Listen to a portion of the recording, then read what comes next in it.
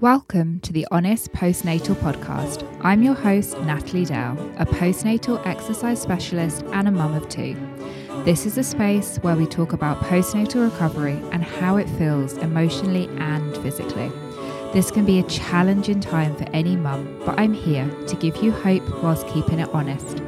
So wherever you are, take a deep breath, settle in, let's get started. So today we have Emily as our guest. Emily is a pelvic health nurse, a mum of two, and a strength and empowerment coach, focusing on the menopause, cancer, and the pelvic floor. And we're going to do a deep dive into Emily's postnatal recovery and talk about her work as a pelvic health nurse. So Emily, thank you so much for joining me today. Oh, you're so welcome. Thank you for inviting me on. And I know you're on holiday at Centre Park, so this is... Really appreciate your time so much. Thank you for doing this, and we will keep it, within the allotted time before your family are back from their waffle breakfast, which sounds delicious. Yeah, I missed out, but it's okay. So, Emily, where shall we start? I know we connected on Instagram, and you've had two different postnatal experiences now, haven't you? Yeah. So should we start maybe with your first? Like, where do you feel comfortable starting with? Yeah, so my son is now 7, so he's nearly 8 actually. And he was born at 26 weeks, which was obviously, a bit of a shock. Prior to that, I was considered, a normal pregnancy, and he just, came very early. Very early. And did you have any warning signs? How was the actual pregnancy going? Pregnancy was fine. And then one day I ran to the bus for work. So I was working as a nurse in an oncology unit. And then when I got to the changing rooms at work, I had a bit of blood in my underwear. And I just thought, I've just overdone it, sort of running, being late for work sort of thing. But all of my colleagues were like, Emily, you should go and get checked. And I was like, no, we've got a busy day today, So I didn't go initially. And then everyone was like, no, Emily, you should go and get it checked. So I went, and cutting a long story short, my membranes were bulging. I dilated by a couple of centimeters, and had a couple of days in hospital, sort of trying to see if we could get my son to go back where he's supposed to be. And I had an emergency suture, or what they call it, like a circlage, a couple of days later, which was really positive. We were like, oh, brilliant. And I was discharged, but unfortunately, I got an infection of the amniotic sac, and he was delivered via an emergency C-section because I was developing potentially sepsis. So I wasn't feeling very great. And he was delivered via C-section, weighing 2.1 pounds at 26 weeks. Yeah. That is so much. And I think the first thing that I picked up actually from that was that you were a nurse, and even, having medical training, you were prepared to just think, oh, it's a bit of blood, let's just get on with it, carry on with the day. And I just find that fascinating that medical professionals, like when these kind of things happen to ourselves, it's so easy to just push them away, isn't it? And I think because you are just blind, I think with your first baby, you are just kind of sort of scooped up in this kind of positive, this amazing thing is going to happen, and actually you just don't realize what can happen in pregnancy. I was completely blind to it, and and then I'm sort of whisked away beyond these doors that no one knows about. It's almost like this sort of, I don't know, place that no one goes to, if that makes sense. And I was having to watch my baby in an incubator in NICU,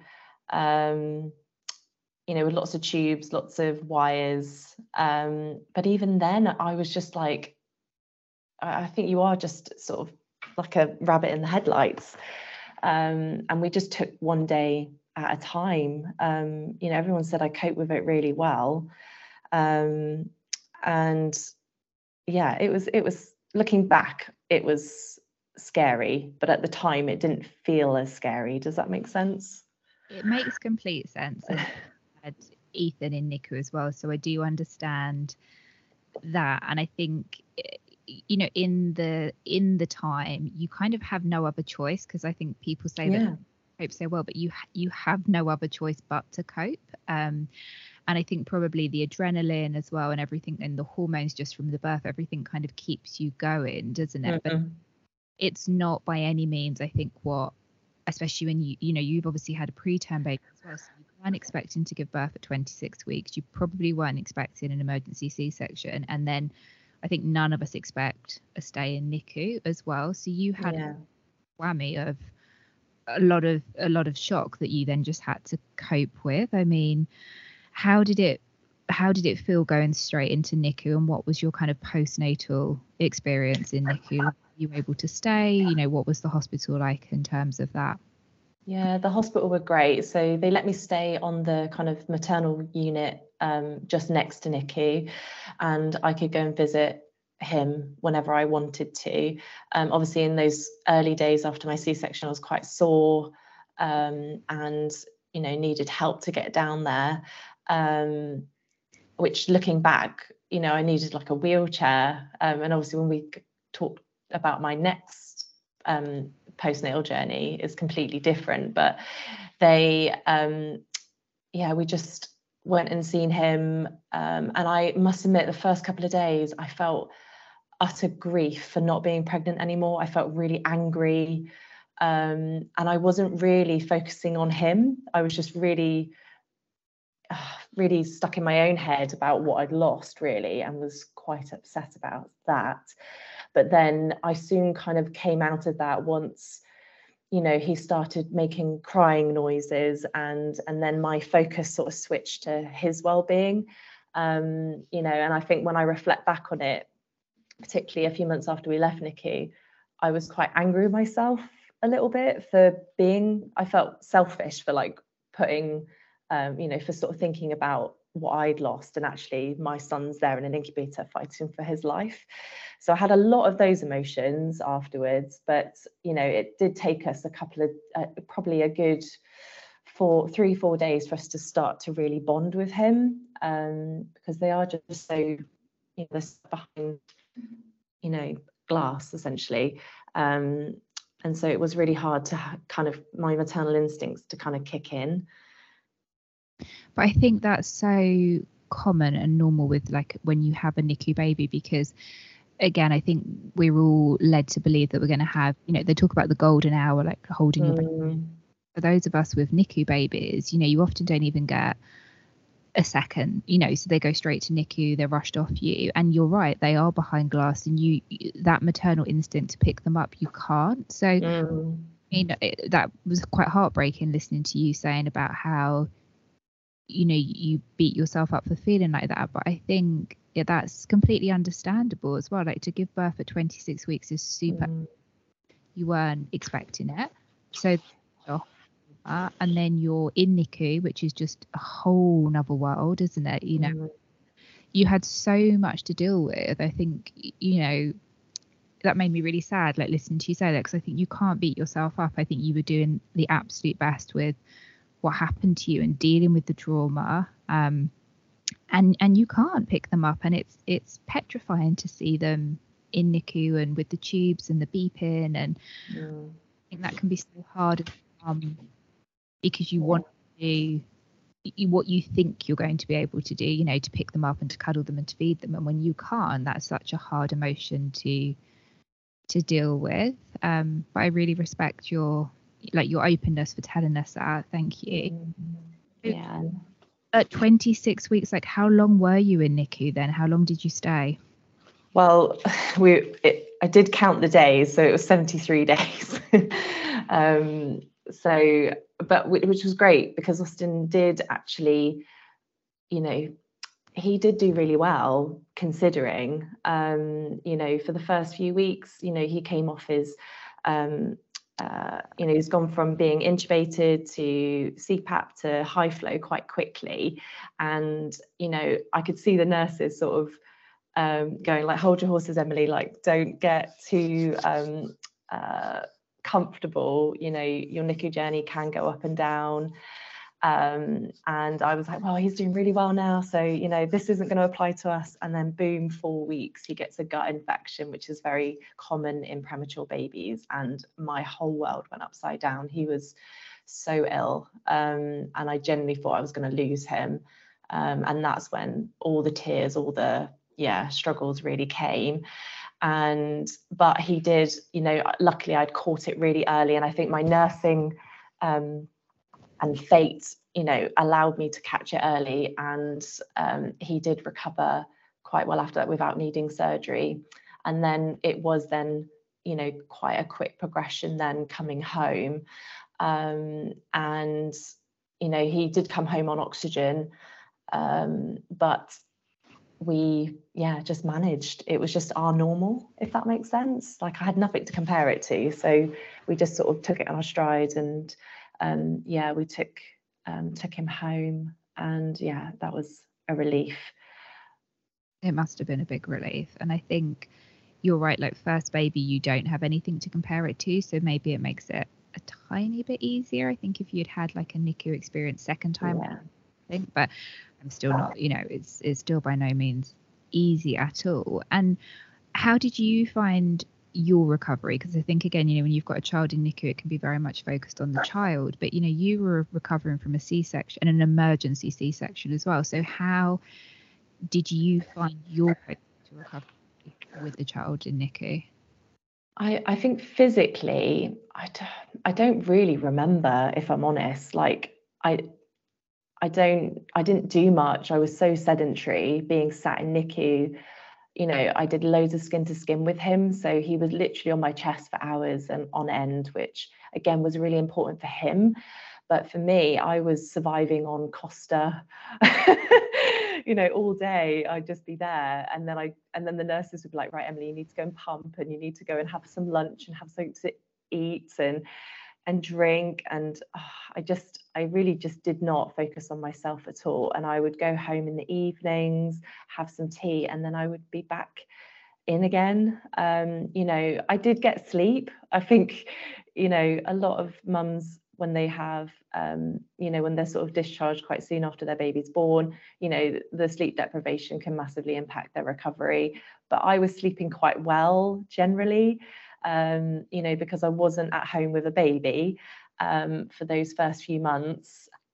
So it did mean that I was, you know, able to be there for him. But I would say I didn't really look after anything else about myself really during that time. And I think, definitely being sedentary for all that time did probably impact my C-section, and how it then developed into kind of, I suppose, like urinary issues that I had in between my two pregnancies. Mm-hmm. Do you think then that was because, so you were sat down a lot of the times, and I think like scar massage, you know, weren't in the front of your mind at all. It was, you know, looking after your baby and you know, getting yourself back and forwards to NICU. And I suppose any exercise, you know, any kind of gentle rehab was just out of the window, I presume, until you maybe got home. No, I didn't. Honestly, even though I am trained now, back then, you know, I was, you know, I was an oncology nurse. I didn't, exercise. I went to classes, but I didn't really, you know, I used to cycle to work, but that wasn't part of what I thought was what I needed. Does that make sense? At that point in my life, it just wasn't on my radar at all. I was focusing on him getting home and nothing else. And even when he came home, it was just getting used to, you know, oxygen, monitoring him, you know, feeding him, and all the kind of issues that come with that as well. You know, we did establish breastfeeding, which I was really proud of. But again, you're doing that for months and months and months. And it was only probably until I got to about, you know, after he had surgery at 8 months, he needed some heart surgery, I say that like, oh, he needed some heart surgery.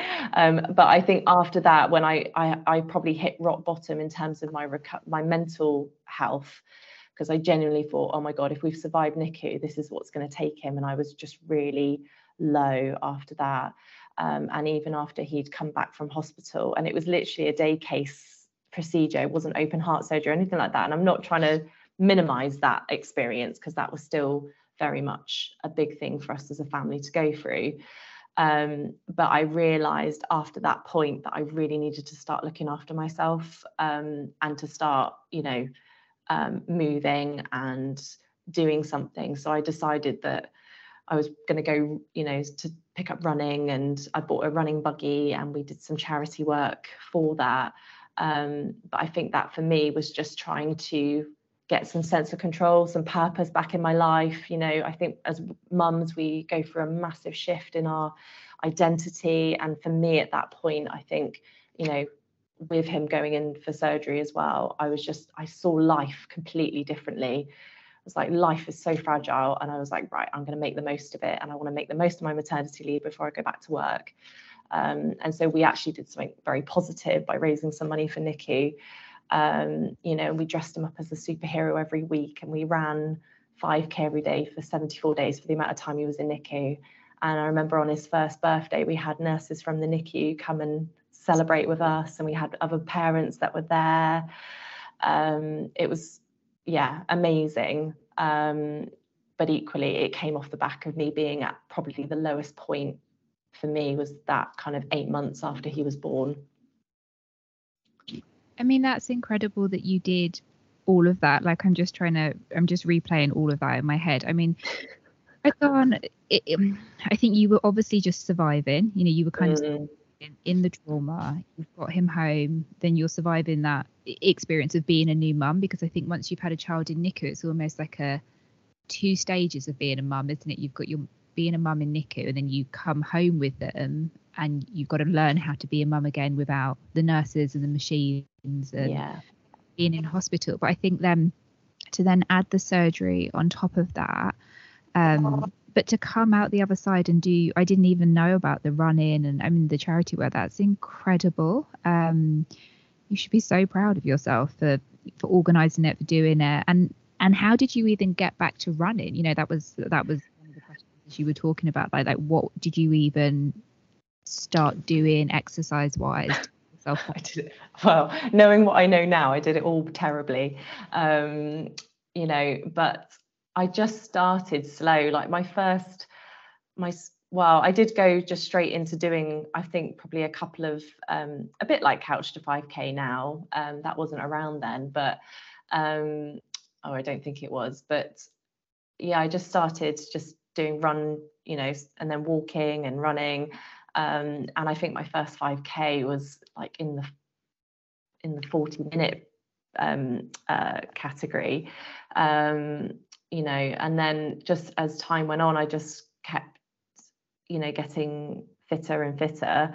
I did get very tight muscles, probably because there was lots of other issues going on in terms of like my pelvis, and my calf muscles were so tight. And luckily one of the nurses in NICU was doing sports massage. So she did some sports massage on me and used me as a guinea pig, bless her, to help with her training as well, which massively helped to kind of release my calf muscles a bit.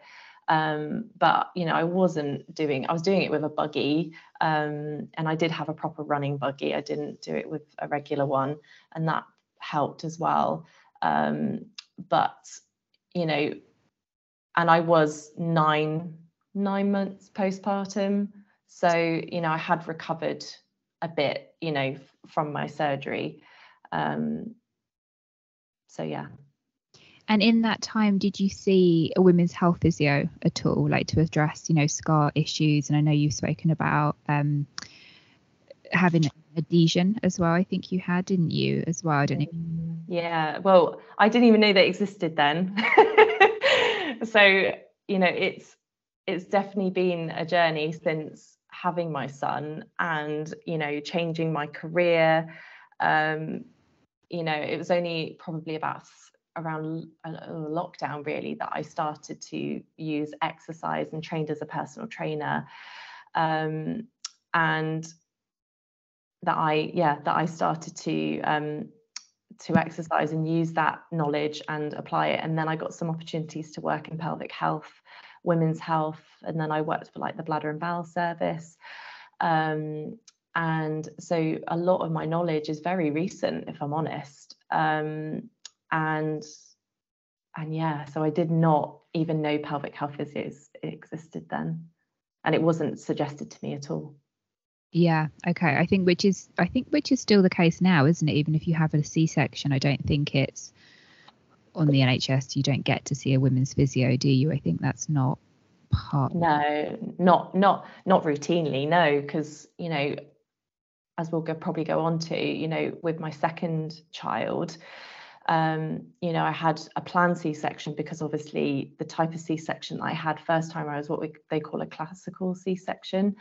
So I'm more at risk of having an abruption with going into spontaneous labour with future pregnancies.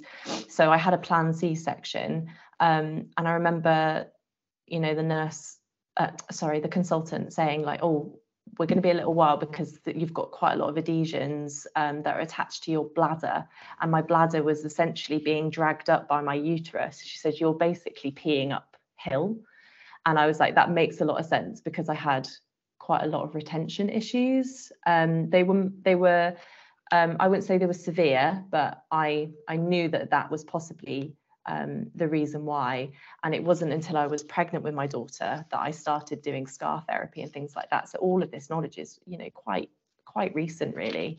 So I have been applying it for this recovery, but my first pregnancy, I had not a clue. So you were having those issues with, and I'm going to use the consultant's words, but kind of almost weeing uphill, and you were living with that and just kind of thinking this is fine, I can just deal with it. And it wasn't until you were in the second C-section that someone kind of put a medical term to it. Is that? Yeah. She sort of confirmed my ideas, but none of us have X-ray vision. And even with the when I did pelvic health training, we practice on each other essentially. So when we do internal pelvic floor examinations, we actually do that within the training on each other. So we get to experience what it feels like to have those, the internal examination of our pelvic floor muscles. And I had 10 out of 10 strong pelvic floor muscles. But yet when I go to the toilet, I still have, I might stand up and a lot of women might get like a dribble, which is quite indicative of, retaining a bit of urine for whatever reason. It might be because there's prolapse there that's sort of affecting how you empty your bladder, or it can be scarring, holding your bladder or the surrounding organs, which kind of prevent the flow of urine, or at least you emptying your bladder completely. And so would you say that potentially having that emergency C-section and the birth and the recovery, is that what led you into the career change, or was the career change coming anyway? It was coming anyway. It was just more circumstantial, people that I'd met. But I do feel like the universe works in wonderful ways because, people have always said to me, you've had your second child now, do you regret not trying sooner? Because we struggled with the fact that, I could have, the doctors sort of said, "Oh, you've got an incompetent cervix," which is really horrible messaging to send to women. And even my obstetrician at the time said, obviously a man came up with that term, which we both laughed about. But actually, I think it was a massive, on reflection, a catalyst really for me thinking that my body was broken, and why I didn't then try to have any more children. Me and my husband made that choice, but due to like hormonal issues that I was having and my mental health, I decided to come off any kind of contraception to see if that was affecting my mental health at the time. And we were irresponsible and we got pregnant the second time. But actually, looking back, people have said, oh, do you regret not trying sooner? I'm like, absolutely not, because I've grown so much as a person in that 7 years. I've changed careers. I've learned so much about women's health, about, sort of pregnancy, menopause, hormones. I've learned a lot about myself in that time. Done a lot of my own personal development in terms of, where I'm at with my own mental health. And I felt actually quite ready. I felt in a really good place to have my daughter. So yes, it was a mistake, but a welcome mistake. And I definitely made a conscious decision when I was pregnant. Yes, I panicked because, oh my God, if this happens again. But I just thought, control the controllables, because there's nothing I can do. I can only go by being monitored regularly by my consultant. I was consultant led, and that was really reassuring. And I had lots of scans to make sure my cervix was not incompetent, and it was not incompetent. And I think once I realized that actually my body is capable of having a baby, I felt so much more confident in my pregnancy. And I exercised throughout my pregnancy. I went to pregnancy yoga. I was strength training. I was lifting barbells. I think, I definitely did a lot of work on making sure that I kept my body strong. It sounds like you really took control and kind of seized every opportunity you could. And you speak quite a lot about your mental health. So was it the exercise, do you think, that really helped your mental health, or was there anything else that you did as well that helped your mental health kind of second time around? Exercise definitely is an outlet for me to feel strong in my body, to prove that my body is strong and capable. I would also say self-compassion practices have definitely been a major part of my what I call mental fitness. So I think mental health is, and other people have spoken about this, is kind of like a destination. Whereas I feel like mental fitness is the things that you do on a daily basis, to kind of keep your body and your mind well, because our mental health fluctuates all the time. We don't have control over what happens in our life. Things can literally crop up in a moment, and I've had experience of that. But it's actually going, well, how can I make myself as resilient as possible for life's challenges? And I definitely find self-compassion practices really helpful, because it takes away the blame and the shame on you as an individual, and is just so much more empowering. I definitely think exercise and self-compassion are definitely very strong ways to keep your mental fitness. I love that. Mental fitness, I've actually not heard of that before, but I can completely see where you're coming from now, because yes, mental health is, I love that, that's destination, but it's the resilience that you need to build so that when you have something like a traumatic birth or a difficult, NICU stay or anything, you've got that resilience, and I suppose you've got the tools maybe like in your toolkit. The deal. But when you're saying self-compassion, can you explain a bit more what that means to you? Because I'm really is that like manifestations, or what are you doing to be compassionate to yourself? I think acceptance of the situation, what's happened, acceptance of, like if we're applying it to like my second pregnancy, I was, sort of focusing on the things that it could do well, rather than focusing on potentially me having an incompetent cervix as such, if that makes sense. And then looking for evidence of, my body doing really well. It's like, oh, my every time I go to a scan, my cervix was still a good thickness, and that just improved my confidence in that respect. And then, sort of telling my body that I'm strong. And if I do get low days, that it's okay to have, if I was feeling anxious, I would then go, okay, well, why am I feeling anxious? It's okay to feel anxious. and just let those feelings come and pass, if that makes sense, and knowing that those feelings will pass has definitely really helped me not to get wrapped up and catastrophize everything.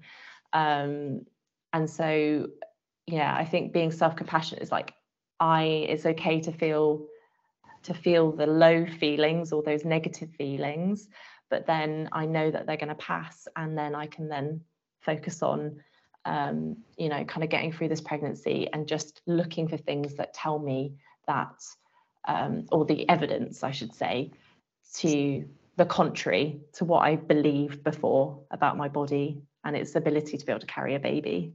Does that make sense? It makes complete sense. I'm really interested in it. And I'm wondering, did that play a part in your second postnatal journey? I know obviously it was different. It was a gentle C-section, but thinking just about the baby blues that most of us, you know, with the hormone drop kind of experience in that postnatal period, was that self-compassion, I suppose, that practice you'd put into place, did that make this postnatal period such a different experience to the first? Yeah, definitely.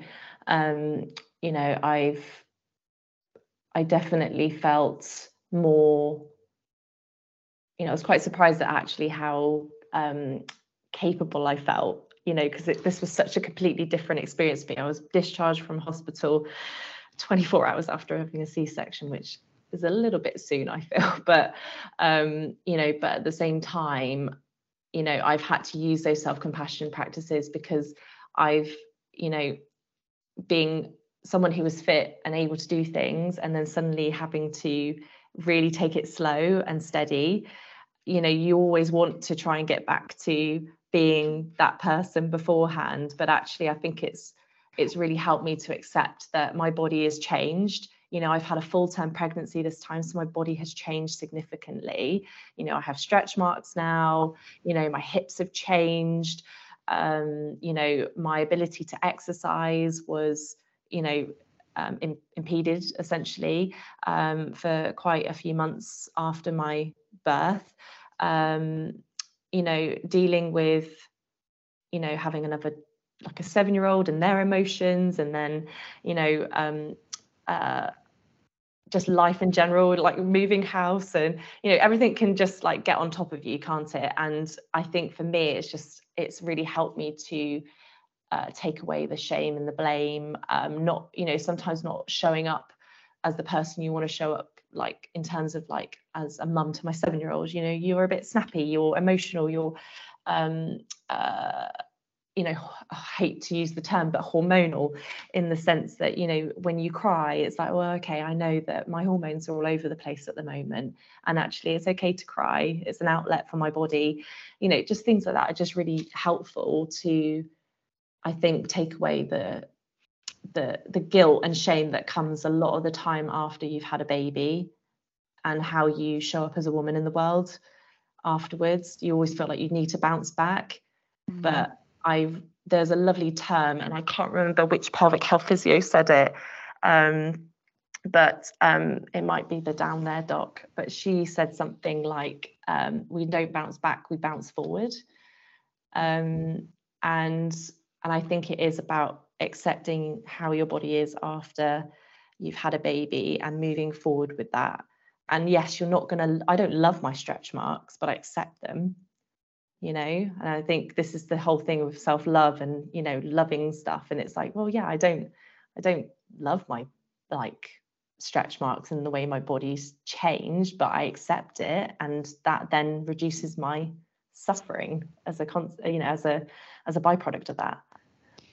Yeah, I completely understand. And it's coming back to that mental fitness, isn't it? So it's finding the acceptance, then the compassion, finding the positives as well. And I suppose taking every day as it comes as well. Yeah. And I think it's just catching yourself, because there are times when I'm looking in the mirror and I'm pinching, you know, parts of my body, and then I have to catch myself and go like, no, Emily, don't go down that road of like self-loathing, you know. And that's what I probably would have done first time round. But now I know what I know, in all of the health coaching that I've done within my business. You know, I work with a lot of people that have had major body changes, and it's about just trying to reduce that level of suffering. And our thoughts are very much part of our level of suffering. Does that make sense? Yeah, it completely makes sense. Yeah. I think so. As you were saying that about your work now as a pelvic health nurse, and then if you could, so in your position, how would you explain to women that are going through a difficult postnatal period, what would your words of encouragement be, or what would your advice be? So kind of using self-compassion, using that mental fitness, and the work that you are now doing, especially on Instagram as well, what would you say to kind of new postnatal mums that may be having a difficult time? I think that time after you've had your baby, it feels really long. There's a lot of who said, isn't it, where they say about the days are long but the weeks are short. The time, it does feel like it goes really slowly, but it does go really quickly, and you don't need to rush back into being super fit, or to start losing weight, or to try and bounce back and kind of trying to avoid diet culture and everything that's kind of bombarded, because the industry in terms of like mums, we are very much targeted around our body image, and I do feel that we can do a lot in those very early weeks, in terms of getting out for walks if we can, getting out in nature, resting, making sure you've got a good support system around you. And I know that's not always possible for a lot of women, but see if you've got friends that can help, just to support you in those few weeks, so that you aren't putting yourself at risk of injuring yourself, after you've had a baby. Rest is important, but gentle movement is also important to help with your healing and your recovery, and also for your mental health as well. Getting out for walks in nature really, really helped me, but I needed like my husband to carry the baby, and and not putting too much pressure on my pelvic floor. So yeah, I definitely would recommend making sure they've got a good support system. Rest, take it slow, make sure your pain is well managed. I remember not taking paracetamol and ibuprofen in the middle of the night on my first night home, and oh my God, the next morning I was in agony. So just make sure that you're setting alarms on your phone to make sure you're getting your pain relief regularly, because there's no medal for not having pain relief with stuff like this. And if you're in pain, then you're going to not move, and no movement, it means restriction, and restriction just means more pain down the line. So I definitely recommend taking pain relief, and that might be oral medication, but it could also be heat pads, cool pads, things like that. I'm definitely a massive advocate for just self-awareness in terms of just looking at your body, knowing what's normal for you, and then making sure there's no like changes like infection brewing in your wound site. So look at that area, and that can be really difficult for a lot of women, particularly if their birth has not gone the way they wanted. If they were hoping for a vaginal birth and then ended up with C-section, to then go like, right, let's look after your C-section scar. For them that might be just a no-go area. They need that time to heal mentally, not just physically, before they can maybe start to do some self-care practices. And I think holding space for women to feel those feelings, without pushing them to do that work, if that makes sense, in terms of self-massage and stuff. But equally, I do say to a lot of mums is that, the self-massage and just exploring that area just gently can actually help to reconnect with that area, so that it does help you to kind of come to some internal resolution with it, if that makes sense. It does. But I think, grief is definitely a process we have to go through. And it can come straight away, or it can come months down the line. And I remember, with my first son, I didn't really have much kind of reaction. Everyone seen me as quite positive, but I remember watching a TV program with someone holding a really big baby in the background, and I absolutely lost it. I just cried and cried and cried, but it just came up out of nowhere. And so I always say to mums, just don't feel like you have to hide it or suppress it. You know, these things can come up and they can be triggered by anything. And I think just having that awareness and that self-compassion when it does can be really helpful for you to heal after you've had your baby, physically and emotionally. Mm-hmm. And Emily, are you still working in the NHS? Because I just wondered if you could suggest, if you are, you know, ways that women can kind of access the support, or if not, if it's going down like charity to get help if you need it, or even the private, you know, the private physios, or going to see like an osteopath who might be able to touch the skull for you rather than yourself. But I don't know if you can speak on behalf of the NHS for what's out there. No, so I don't work in the NHS. So I have my own private clinic, which is online or in person. But in terms of like, I don't know if there is scar therapy. I imagine that the physios that are within the NHS can definitely advise on that. You know, I hope they're assessing those scars. I imagine they are, but they might not have that time to be completely holistic. You know, in terms of like depending on what symptoms you have. If you've got incontinence and things like that, so they might be focusing on that to start with, and then they might have time to focus on the scar. But I would say most of what I've seen in practice, that scar therapy is very much something to be done privately. But equally, I do some workshops, and I share that, you know, there's quite a lot of kind of free education out there. There's a really good account called 360 Mama, who also do a lot of C-section scar education. They're amazing. And, you know, I think in terms of, if we're talking about scar therapy, there is a lot that we can do ourselves. But I think it's just knowing, isn't it? And just making sure that we're not, you know, I think to say to someone, oh, do it yourself.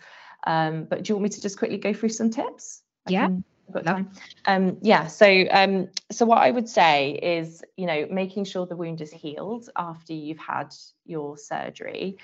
So that's when the scab has come off and you've got your scar has formed and the scar's gone. The scab has gone. And then you can do some like light touching, you know, just small, like almost like you're touching your eyelid.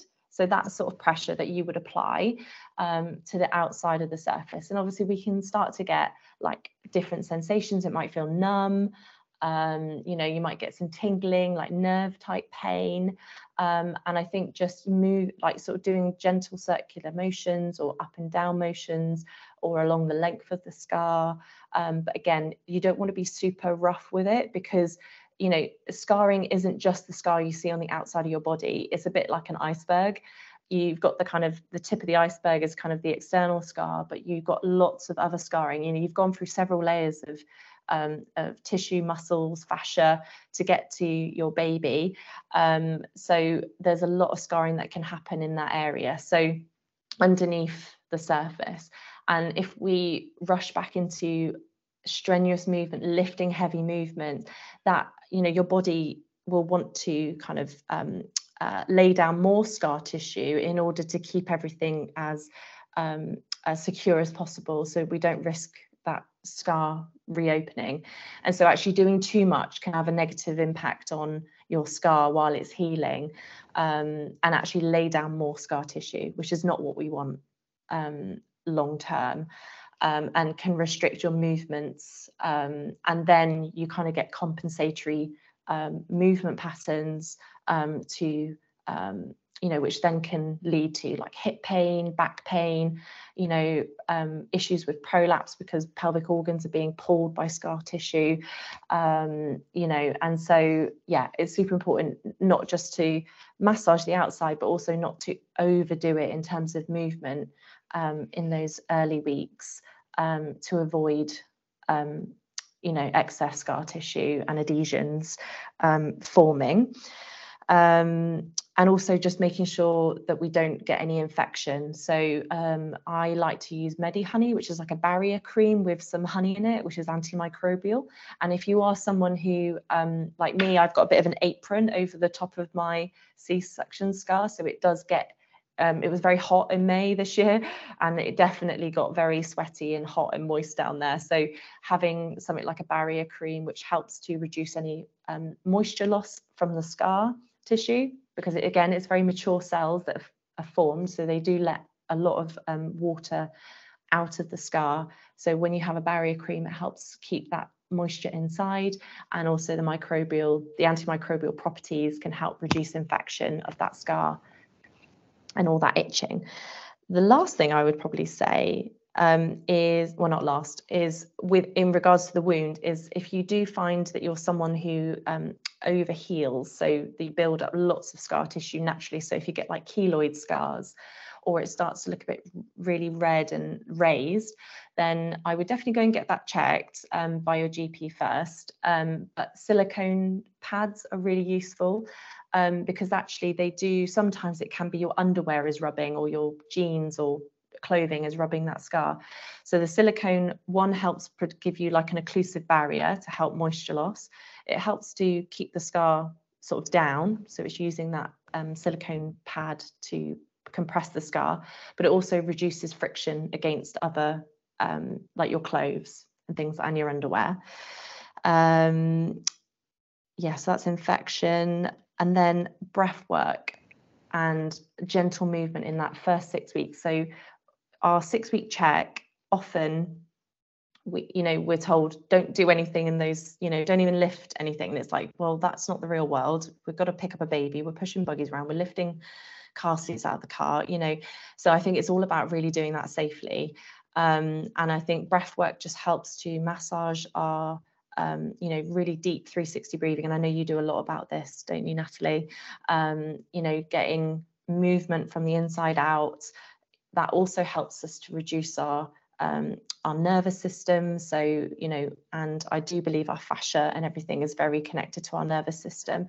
So we can keep things nice and calm, get some gentle movement with our breath, getting some stretching, moving our knees from side to side, opening up our chest, sort of making sure we're not hunched over, because I really struggle with that with breastfeeding with my second daughter, and being hunched forward. We want to open up the front part of our body, just getting up from the chair safely by using our breath. So exhaling on exertion, making sure we're using our glutes rather than our glottis. So, we're not closing off and going to get up. We want to exhale on exertion. So I often say blow before you go. That can really help to reduce any pressure down in the pelvic floor. It helps to keep our internal muscles it almost like allows that natural way to compress our internal sort of canister, if that makes sense, with our core muscles. It kind of coordinates it much better without sort of saying to women, oh, make sure you do pelvic floor exercises, because actually I found that really difficult after my second daughter. Even though I'd done lots of pelvic floor stuff, I'd done lots of transverse abdominis exercises, I had real good connection, real good awareness. But when you have surgery in that area, a lot of stuff gets cut. And so it's really hard. I found it really difficult to try and reconnect with that. So I think it's really important that if we can do practices that kind of help facilitate that, but we're not putting too much pressure on us to feel what's happening. But I do believe that if we just do daily practices of like exhale on exertion, eventually all of that gets coordinated. And once you get to a certain point postpartum, then we can start focusing on honing in on, getting our core to work at the right time with exercises and stuff like that. But all of this can happen in those first 6 weeks. So I think that's really useful for women in that postpartum period, when they're feeling like, oh, I just really want to get back to doing stuff. These are all amazing things that you can do for your body in that 6-week period without doing strenuous exercises, almost like the foundations really to you getting back to recovering and getting back to physical activity that you want to do. They were all, I mean, they were all just such amazing tips, and you can really hear your passion, you know, coming through, and all of your absolute wealth of knowledge. I feel like if someone was they've got, you know, a planned C-section coming up now, they'll just be completely sorted. I feel like you've covered absolutely everything. So that was amazing. Thank you. Emily, do you want to let people know where they can find you on Instagram and share all of your details? And then we will wrap up here, so I know you can get back to enjoying your holiday. Oh, thank you. Yeah, so my website is www.belively.co.uk. My Instagram handle is nurse_lively. And yeah, if I'm currently on maternity leave, so I am doing a bit of online stuff. If anyone's got any questions, by all means, you can contact me or email me. That's at hello@belively.co.uk. If you've got any questions, or, you know, if you are someone that's, you know, had a traumatic birth the first time, weren't expecting to have any more children, and then suddenly you are having another one and it all feels a bit too much, then, you know, I think hopefully this story has helped you to realize that you do have the power within yourself to make sure that journey, the second time round, is how you want it to be, I think, or at least putting steps in place to help you with that, and to get the outcome that you wanted. I definitely had such an amazing experience the second time round with my gentle C-section, and it is possible to have a better birth the second time round. I think you sharing your story, and you've been really open and honest with us. And I think I know that it will definitely help people listening. So thank you so much, Emily, for taking the time and to taking those moments off your family holiday. I really appreciate it. Go and enjoy your day. Thank you. If you've enjoyed listening to the Honest Postnatal podcast today, please leave a review and hit the subscribe button. This way we can reach more women with honest postnatal stories. And if you'd like to message me, you can find me on Instagram at honestyogaLDN.